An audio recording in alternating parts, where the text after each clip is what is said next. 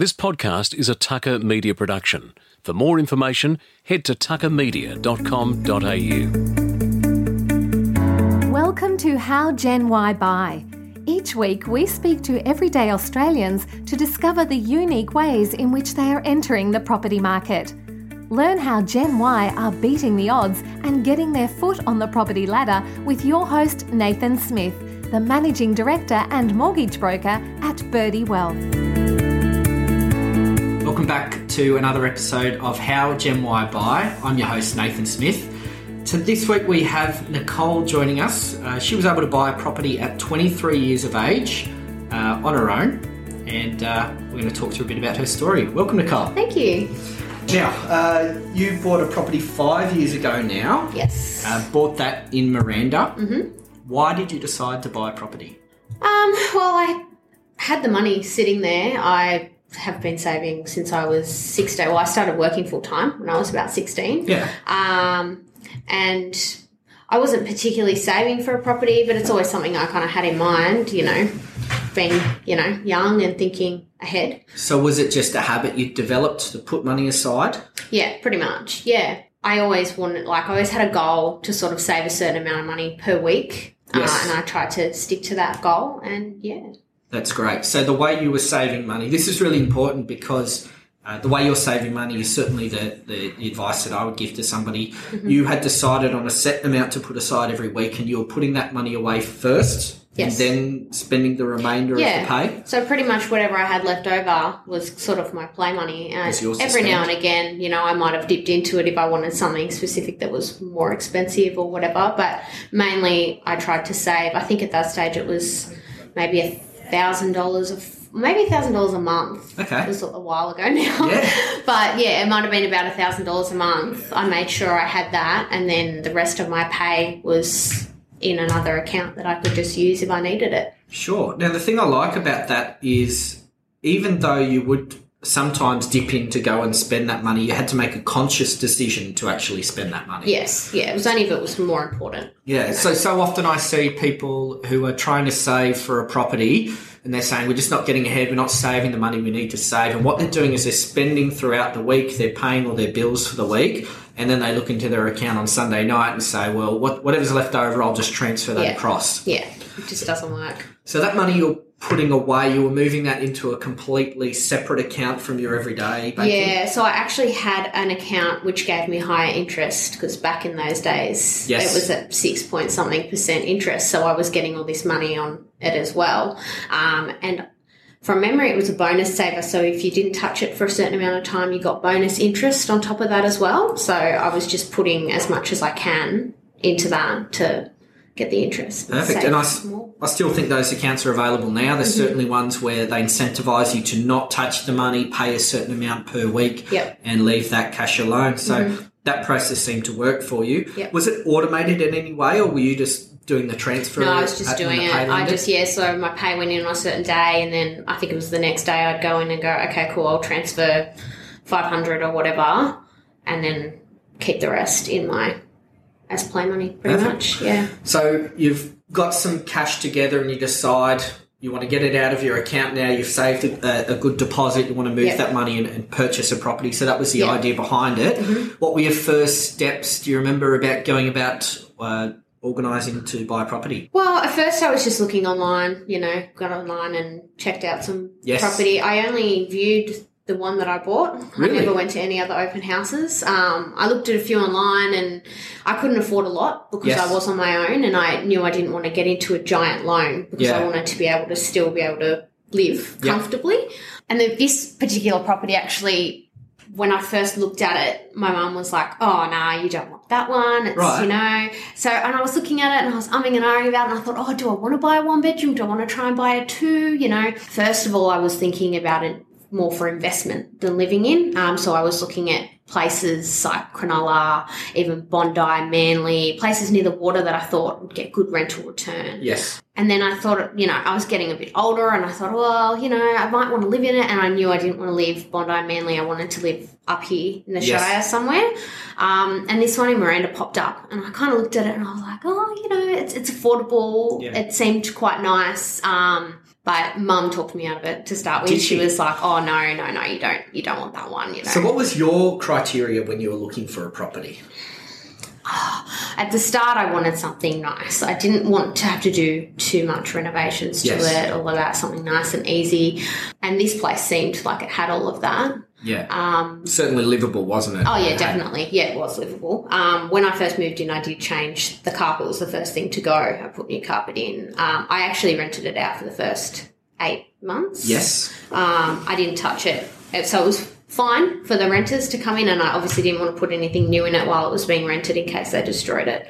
So for the first 8 months, it just stayed as it was. And then when I decided to move in, I painted the wall and I changed the carpets, and that was it. That's all that needed doing. Perfect. And since then, you've continued to do renovations on the property. Yes. I know we spoke just before we turned on the microphone. There's a great photo of you and your sister ripping tiles off a wall. So in the kitchen, yeah. So forget the tradies, you've gone and done it yourself. Yeah, well, yeah, as much money as you can save. You know, it was just the tiles didn't come off as easily as we'd hoped. Okay. So we had the jackhammer out, and we got all the tiles off. It took a long time because I wanted a mirror splashback. Yes. And they told me the walls needed to be perfectly smooth. Right. So the tiles came off all right, but there was a lot of tile glue, so we had to get the jackhammer in and jackhammer all the glue off all the walls. So yeah, it was hard work, but rewarding. I guess now it was very isn't it? rewarding. It saved me a lot of money doing it that way. Yeah, and I just had my plumber in earlier talking about the bathroom, which is the next step. That's the next project. Yeah, and that'll be again probably knocking all the tiles off myself and doing as much as I can to sort of save. So this first property you bought is not the dream home. No. It's not the same style of property you grew up in even. No, not even close. That's right. So you've obviously chosen the one better, and was that an affordability point? Yeah. Well, yeah, in this area it sort of was. And it's a nice size too. The bedroom's quite large. The living room is large. It's got a laundry in the bathroom, so it's a 2-in-1, but it's a decent size. It's not pokey, so I don't feel cramped. Even though it's only one bedroom, it's quite spacious and quite open. It's got high ceilings, which makes it, bigger. Feels bigger. Doesn't feel as cramped in.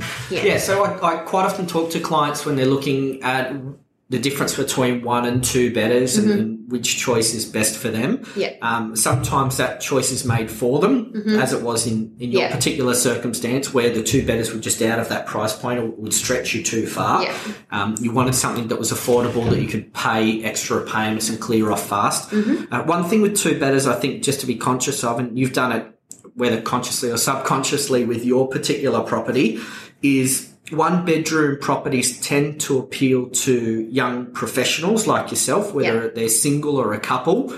So you need to have a think about what style of, what other amenities those type of people would want. Yes. And you've done that, again, whether consciously or subconsciously.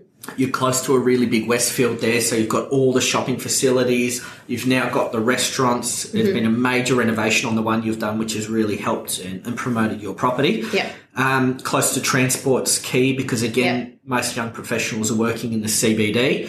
And like yourself, you're having to do that commute. Yeah. So they're the kind of things that you need to be looking for. So with a 1-bedder, I find there is just a few more criteria just to cover off on and make sure that you do get that right property.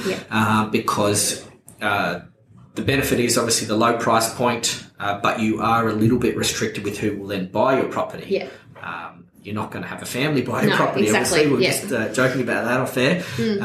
You are going to be looking for singles and couples who are going to be buying that property, so it does have to have those good facilities. Yes. Now, you bought 5 years ago. Do you remember back then, what was the talk about property in general? Do you remember what your friends were saying or what the media was saying about property?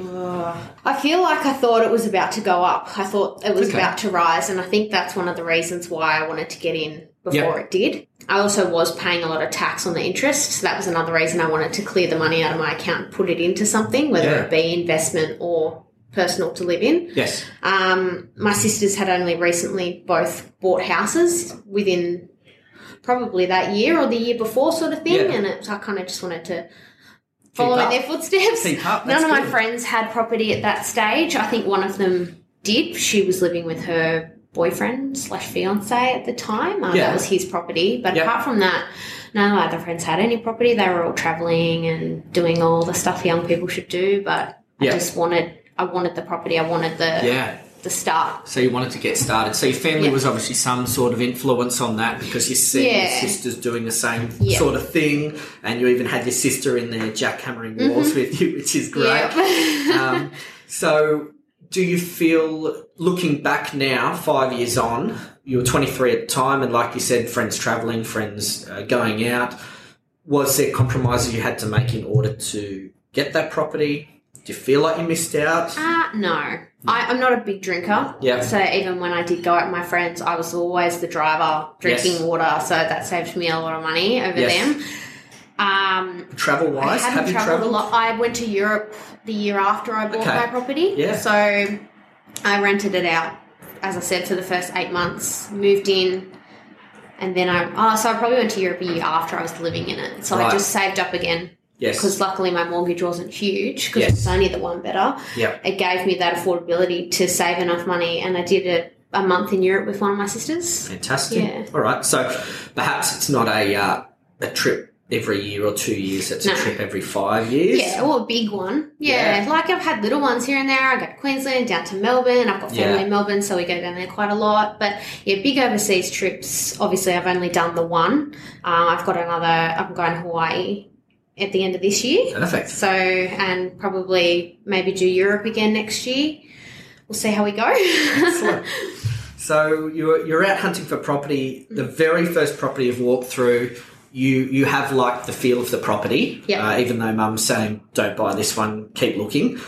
Was it difficult to commit to that property, seeing it was the very first one you've walked through? No, not for me. I just kind of walked in. I had my sister with me, and we walked through, and it had everything I needed, everything I wanted. And I kind of had a bit of a look around and went, I could do the kitchen, I could do the bath, I could do these things up, but they don't need to be done right away. Yes, and it was perfect. It was, like you said, close to Westfield, right across the road from Coles, right near the train station. It's about a 7-minute walk to the station. It was just in the perfect spot. It was in my price range, and I could see myself living there. So there really was no hesitation for me. I just went for it. So, because like you said, there was potentially an investment portion to this property, but as you said, you also wanted something that would fit your lifestyle as well. As far as the process of actually buying a home, was that confusing as a first home buyer going through those stages?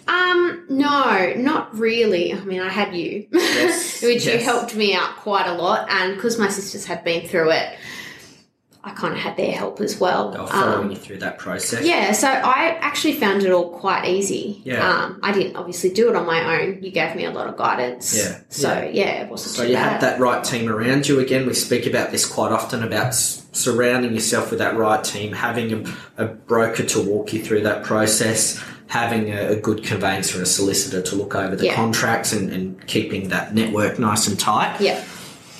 Do you remember putting the offer in? I put in an offer 10,000 under what they wanted. Yeah. The property actually, when I applied, I think it was, I emailed the real estate agent, and he said it had just been sold. So I was a bit disappointed about that. And then he rang me only a couple days later and said the offer's fallen through. They don't want it anymore. It's yours if you want it. He said that they bought it for $320, and it was advertised for $340. Yes. And I offered $310, and I said, that's all I've got. I've got no more money than that. Just trying to push it down, see if I could push it down anymore. And he said to me, I'm really, really sorry, but $320, that's it. That's all. So I went, okay, I'll see what I can do. And then I waited maybe an hour, and then I called him back, and I'm like, okay, fine, I'll take it. Right. Put the offer in. And did you put the offer in, and then they came back to you and told you that it was accepted? Yes, he called me. Okay. Yeah. Yeah. Do you remember the phone call? Yes. Yeah. Yeah, I was pretty happy. Great I was pretty moment. excited, yeah. Was there any buyer's remorse all of it? Like over that next period of time, you've suddenly got the offer and then you go, have I jumped too early? Did I pay the right price? No. The real estate agent, he was really nice. You know how some of them are a bit, He was lovely, and he seemed really genuine. Look, he could be a great actor, but as far as I'm concerned, he was just a really lovely guy. He actually still sends me Christmas cards in the mail 5 years on. Excellent. He seemed pretty genuine that they couldn't take any lower than the price, and I thought I was getting a pretty good deal. There was nothing else around for that kind of money. Yeah. So, I was pretty excited, pretty happy about it. Yep. Well, it's contrasting. We had a guy on a couple of weeks ago and spoke through his situation, and his was about 3.5 years to buy a property. So certainly a contradiction to going to your very first property and finding it straight away. Yeah. Now, you bought your property through a private treaty. It wasn't an auction at all. So you put your offer in, your offer was accepted. Yeah. Then you entered into that cooling off period. 6 weeks later, you received the keys for the property, but you decided to rent it out initially. Yes. Why was... just to save up a bit of money. I put everything I had. I wanted the 20% deposit, and I just had enough for the 20%. So I didn't need to move out right away. I lived with my parents. It was rent-free. I was in a good spot. I didn't need to move, so I rented it for as long as I could. I needed to get in within the first year for the first home buyers. Yes. So I gave him notice to move out. I wanted to give him more notice because it was around Christmas, because I think I bought in around January, and I didn't want to kick him out just before Christmas Day, yeah. So I gave him Good notice tenant, in about, I think it was in about October, November-ish. I gave him the notice and said, look, you can leave any time from now, but I need you out by this date. And he chose to leave pretty much straight away. So I was in the position to move in, so I did. Fantastic. Excellent. So the idea behind that was just to, I guess, build that buffer back up, make sure you've got a bit of padding before moving into the property. So I spent pretty much everything I had, and I knew when I moved in I'd need everything. I'd need furniture and all of that kind of stuff. So I just wanted to save enough, and living at home for the extra 8 months gave me that buffer. Yep. Yeah, which I think is good advice too there, is some things are unpredictable. I mean, in your particular circumstances, it doesn't seem to be anything that happened after you bought the property that was untoward, but things can happen. Yep. There can be things on the property that aren't quite what you thought they were when you bought it. Yep. You might have issues with your own personal income, changes to jobs or loss of income, personal injury. So to build that buffer back up was, certainly a sensible way of doing it before jumping in. Yep. So what's next? A house. That's the Hopefully, the dream. Quarter-acre block, Australian dream. Yes, a house or a townhouse, just something we can have kids in, pretty much. So you've got a partner now, and now you're looking further at that next step and next part of your life. Yes. And thinking, where can you live in a property that's going to suit you over that next kind of milestone? And when you do upgrade, your intention, I guess, is to keep the property as an investment property. Yeah, that's my goal. Yeah. I've said to my partner, you need to buy something soon. Yes. Buy something that we can live in, but for now rent it. I want him to buy it, have it rented. We can live in the unit as long as we can, and then I just want to swap. Great. And rent the unit out and live in the house/townhouse. That's our plan anyway. Perfect. So looking at something that you don't necessarily need from a size point or family dynamic at the moment, but you're thinking of something that over that next 5-10 year period is going to be something you can move across and you can grow into that particular property. Fantastic. All right. Look, thanks very much for coming in. Some really good takeaways from today. Buying a property at 23 is a great achievement. Having to think about looking at a property that fit your budget now well within your budget's really good advice, and building that buffer back in before you go and move into the property is another really good takeaway I've got from that. For first home buyers, they're now coming into the market at the moment. What key piece of advice have you got for them? If you can live at home, if you can buy something and rent it and live at home and save as much as you can, that would be my advice. I found that really, really helpful. Take advantage of the first home buyers if you can. They obviously don't have what I got, the 7,500.